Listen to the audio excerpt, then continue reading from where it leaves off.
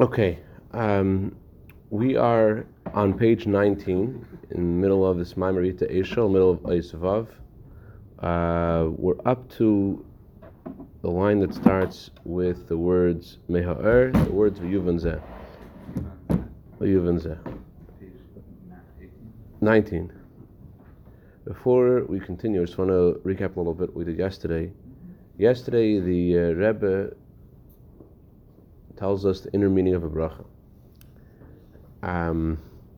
We glossed over it really yesterday. I mean, really, there's an incredible teaching over here. The 6 words of Baruch Hashem Kemach Elam are conveying something. What are they conveying? That a Yid is able to bring down, every time he says a bracha, a wondrous light from the essence of Hashem, from Atar, from you. Baruch, you have to draw down this incredible light. But why can we do it? Because Hashem is Elokeinu, Hashem is our life and strength, Hashem is a special bond of the Jewish people, and that's why we're around. One sheep among 70 wolves, except for the one wolf over here, Reb Zev. Good morning. Okay. The Gork, very good. So what's the goal of the neshamas being of the soul being in this world? It's to bring down this light into Melech HaOlam, to fulfill God's intent in creation. Hashem wants to be a king. And we fulfill God's will in creation by bringing this light to the world. Because Hashem wants to be a king here. So how do we make Hashem king here? By accepting Him here and bringing His Kedusha here. And that's what a bracha is about. Every bracha is saying what we're asking for with a bracha. The Eibush shall bring down a wondrous light upon us through this bracha. L'chaim. Okay. So the question is, how often do you have all of this in your mind, when I should say bracha, and thinking about the product growing something from nothing, and the seed manifesting in Mexico, picking the coffee bean, and then grinding it and bringing it all the way here to make a cup of coffee so we can enjoy it at the sales class in the morning. So the question is, wouldn't it be a good idea to think about this? Because something amazing is happening. Let's use a Hasidic perspective. It's a freilich idea. What a wondrous thing happens when you say a bracha. Okay, so that's when the words are connected to form that sentence. When they're separated, then the light is gone. Now, this removal of light, we discussed. It has to be explained a little bit because light is there, light is not there. I mean, what's going on? Just briefly, we discussed 2 kinds of letters. Anyone remember the 2 kinds of letters we discussed? No, 2 kinds of letters. Letters that give light. I don't think you're here. Letters that give light, and letters that make you smarter. And we said that.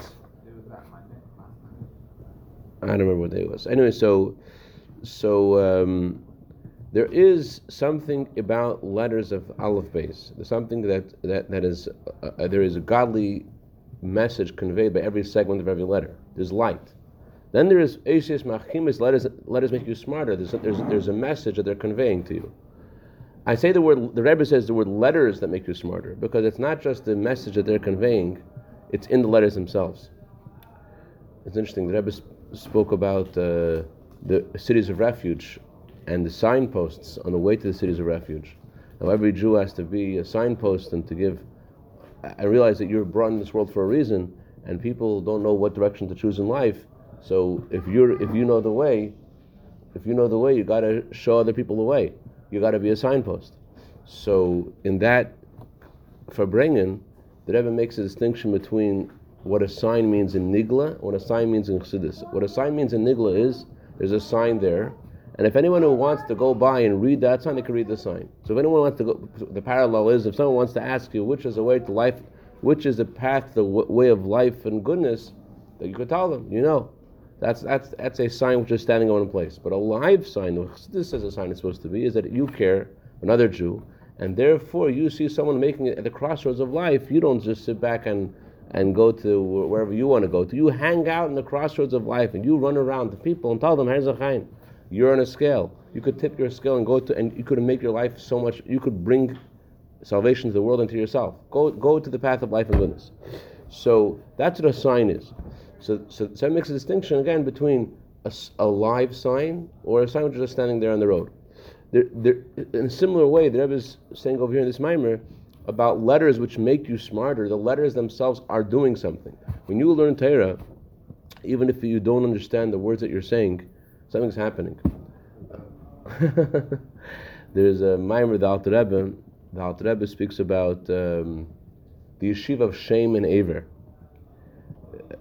The Alter Rebbe says, it's Parshas Neach and Maimer Rabbim, the Alter Rebbe says that just like it's obvious that those who are sitting in the tents are able to study, able to daven with concentration and dveikos, so too it's obvious that those who are even more obvious, it's adrabah, they have those who are involved in business, how much more so can they daven with incredible love of Hashem because they feel a distance.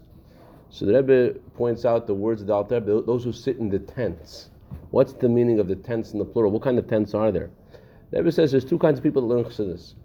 There's the yeshiva of Shem and there's the yeshiva of Aver. What's the yeshiva of Shem? Shem, the word Shem means name.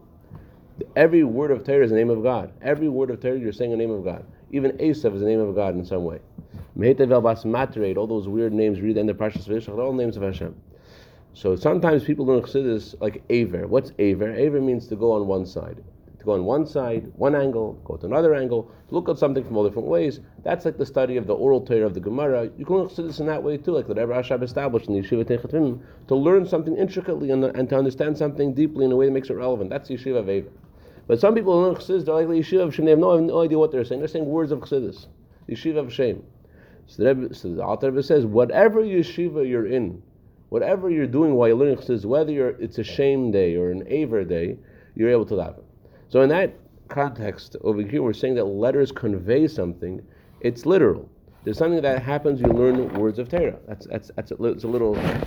So this is important because this helps us understand what the Rebbe is telling us now, which is the letters break or the letters shatter. We learned yesterday the distinction between breaking and shattering. Anyone remember the difference between breaking and shattering? Separation and shattering. Remember the pirud and shvira. One is like a nice separation. You have the yud, the vav, and the yud separate, nice three separate little plates.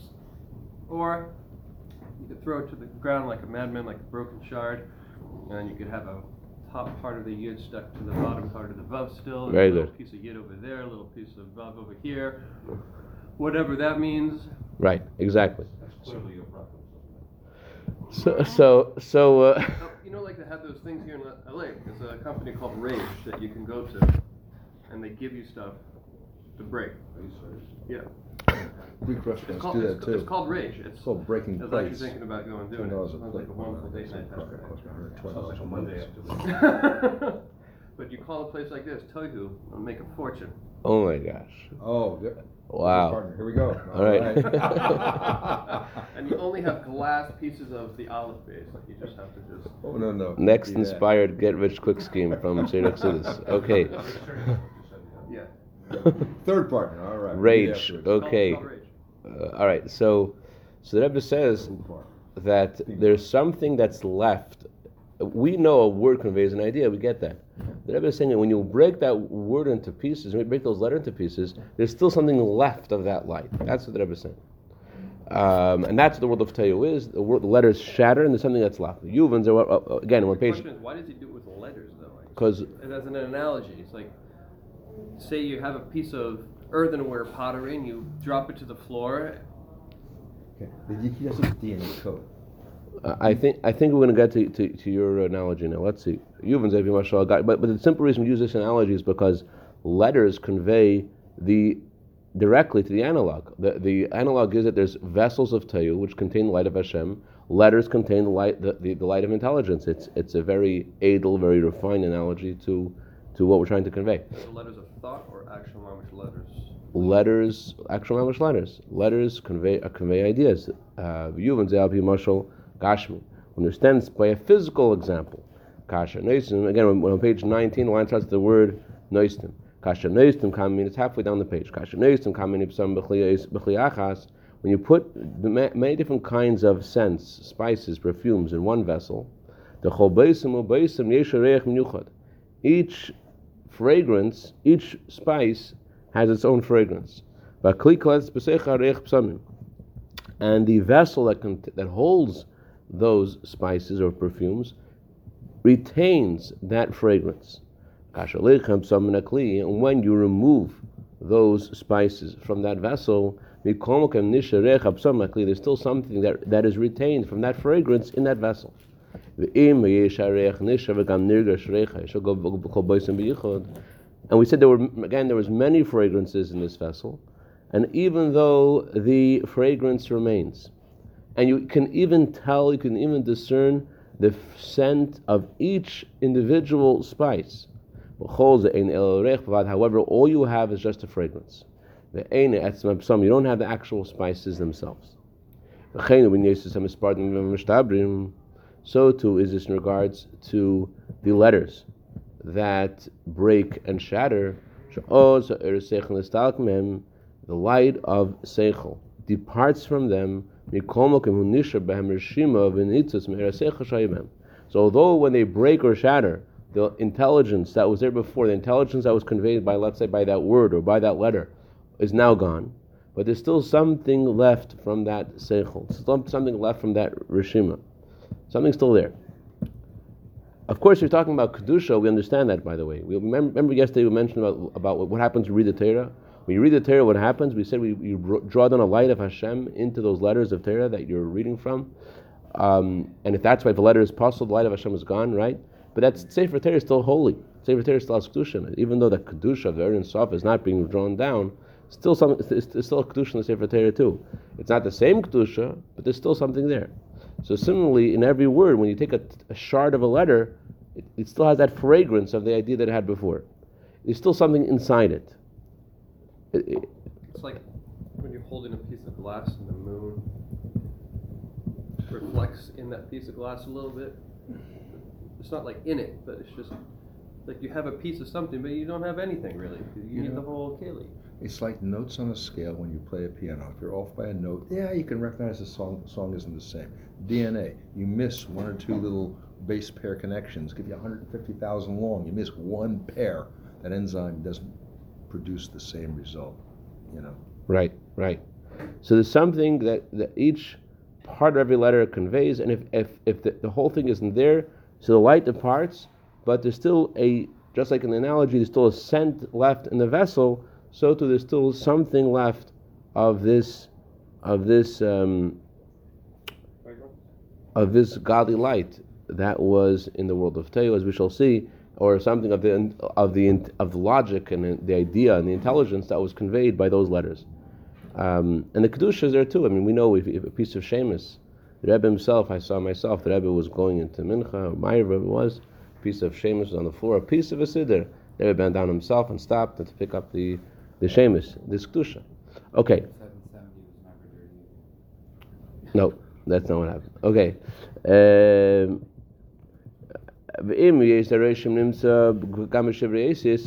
Although we are saying that there's still some remnant left in those shatters, in those broken letters, however,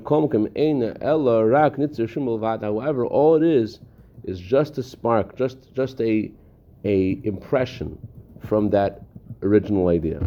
The actual light of intelligence has departed from the letters. It's just a reshima. It's just a mark. I think I shared this with you. Rabbi Nissim and Gelding he was translating the Tanya.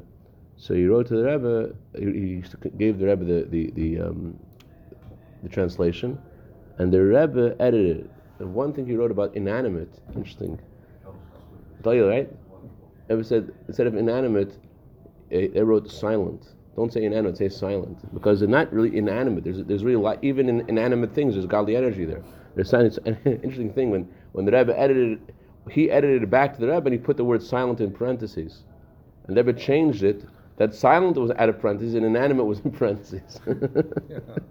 Anyways, so You share that in your speech on no. But you can come and you can hear it. But there was a Yuvan L'mayel, but can I tell you to understand this week, Rabbi, for your speech. to understand all this, how this works in heaven, from the example that we just gave, in regards to the vessels of Teyu, the Tchil Laheirebem Ribe Er Teyu. At first, there was a tremendous amount of light of Teyu. And when these small vessels of the world of Tayu were unable to contain this tremendous amount of light, so the vessels broke, the light departed, and only a spark of those lights remains in those shattered vessels of Tayu. And from those shattered vessels of Tayu was the creation of the world's Bria Yitziyasiyah, the Yeshus, the separateness of these worlds was created by the departure of the light of Hashem from those vessels. How come the shattered vessel equals eventually the creation of a separate, an entity that appears separate? How come because there's a shattered vessel, why does that produce separation? The reason for this is, according to Torah,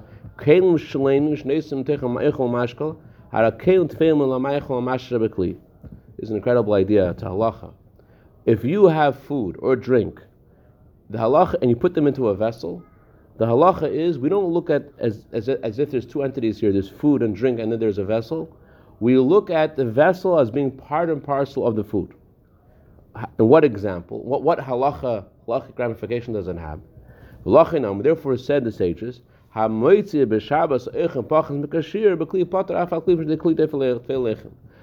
say you took a mustard seed outside in a big container. So if you took the container out by itself, you'd be liable, chayiv, the death penalty for carrying on Shabbos. But because you put something into this container which is not significant, so we don't just say that the food is not significant and therefore you're not liable. You're not allowed to do it, but you're not liable to the death penalty or whipping or sacrifice. You're not liable because you took out a small amount of food. We say also that this huge container is also not considered being carried out. It's only this mustard seed is being carried out. The container is not being carried out. The container is part of the mustard seed. A vessel is only about the contents of the vessel.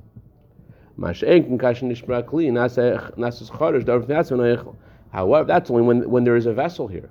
But when the vessel breaks, then it's considered earthenware. It's considered separate from the food. Or from the drink inside it. If that vessel would break, it's no longer considered a part of the mustard seed. It's not a vessel anymore. It became the Tayu. So too is this true in regards to the vessels of Tayu.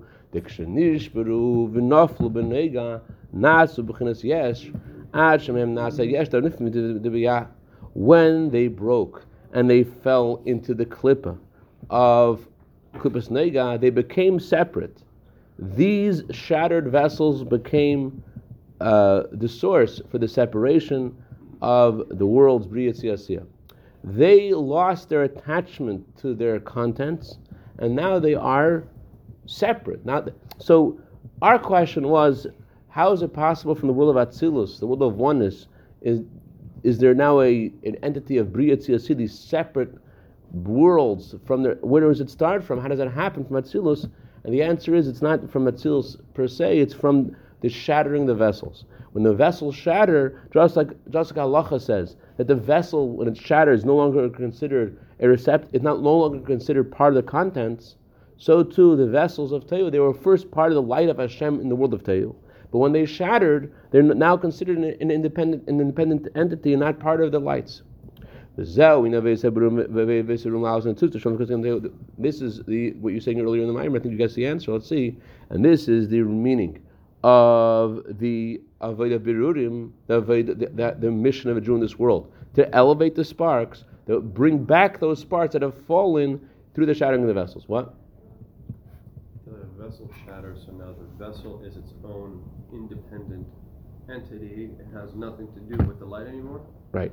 The light's departed. Now what is it? What is it now? It's not a vessel anymore. It's no longer a vessel. So when we always say that, like for example here, food has the light of tohu in it, and that's why we need it in order to survive, because we have to do this birurim and we have to elevate the spark found within that food. Are we saying that spark is part of the keli from tohu, or that's part of the light from tohu? Because we're saying now that it's the light and the keli separated.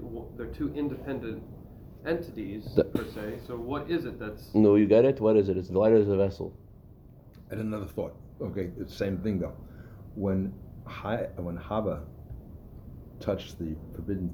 1 second. If you're going to all the way back to Chava, we're not going to have to finish this year because there's a lot of things happened since Chava. Okay. 1 second. The light went back. Hold on, just to answer your question, Observe. The answer is the light went back, but there's still a remnant of the light in the vessel. In that little shard of. Right. Vessel, right. Right. But what is that? Fragment. Yeah. But in that fragment, is it vessel or is it light? It's not neither. It's not vessel or light. It's a separate entity now.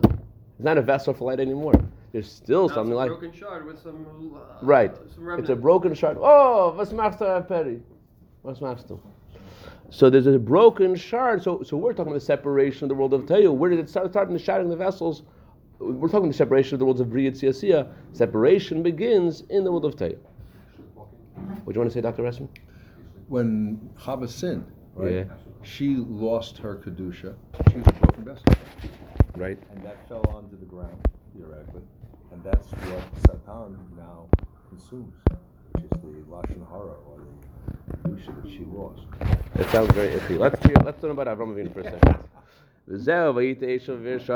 This is why Avram Avinu planted the orchard, according to one opinion, or he made this restaurant, this hotel in Beersheba. Why did he do that? Avram, we said earlier, he's made this special place to spread godliness. The unique virtue of Abraham was that he publicized God's name in the world. Amen.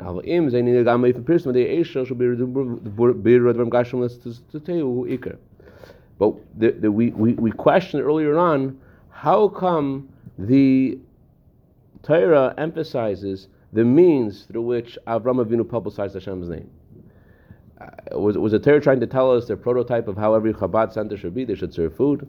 What? It seems like that there's some intrinsic value to what Avram Avinu was doing. Not just that it was a tool to publicize Hashem, but let's say Avram Avinu had a cell phone. The Torah tells us he had a cell phone. It seems like when the Torah is telling us that he had a restaurant, that has intrinsic value. And the answer is it does have intrinsic value. Avram Avinu elevated the sparks of Teiyu. That's the main thing. It wasn't just that he publicized God's name, but the method he did this through, the restaurant, elevated the sparks of Teiyu. That's the meaning of the pasuk. Avram planted an orchard or a restaurant in the Beersheba, and through this specifically, he caused the name of Hashem to be called by all those passed by. The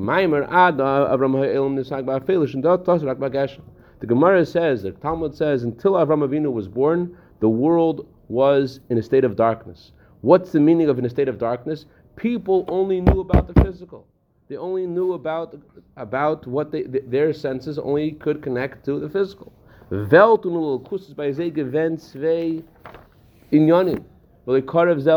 page. By people, there was two separate entities. There was the world and there was Hashem, and they weren't connected to each other. I'm not sure what the Rebbe is referring to here. It could be the Rebbe is referring to even before Noach, even before all the pagan idolatry began and everyone forgot about Hashem.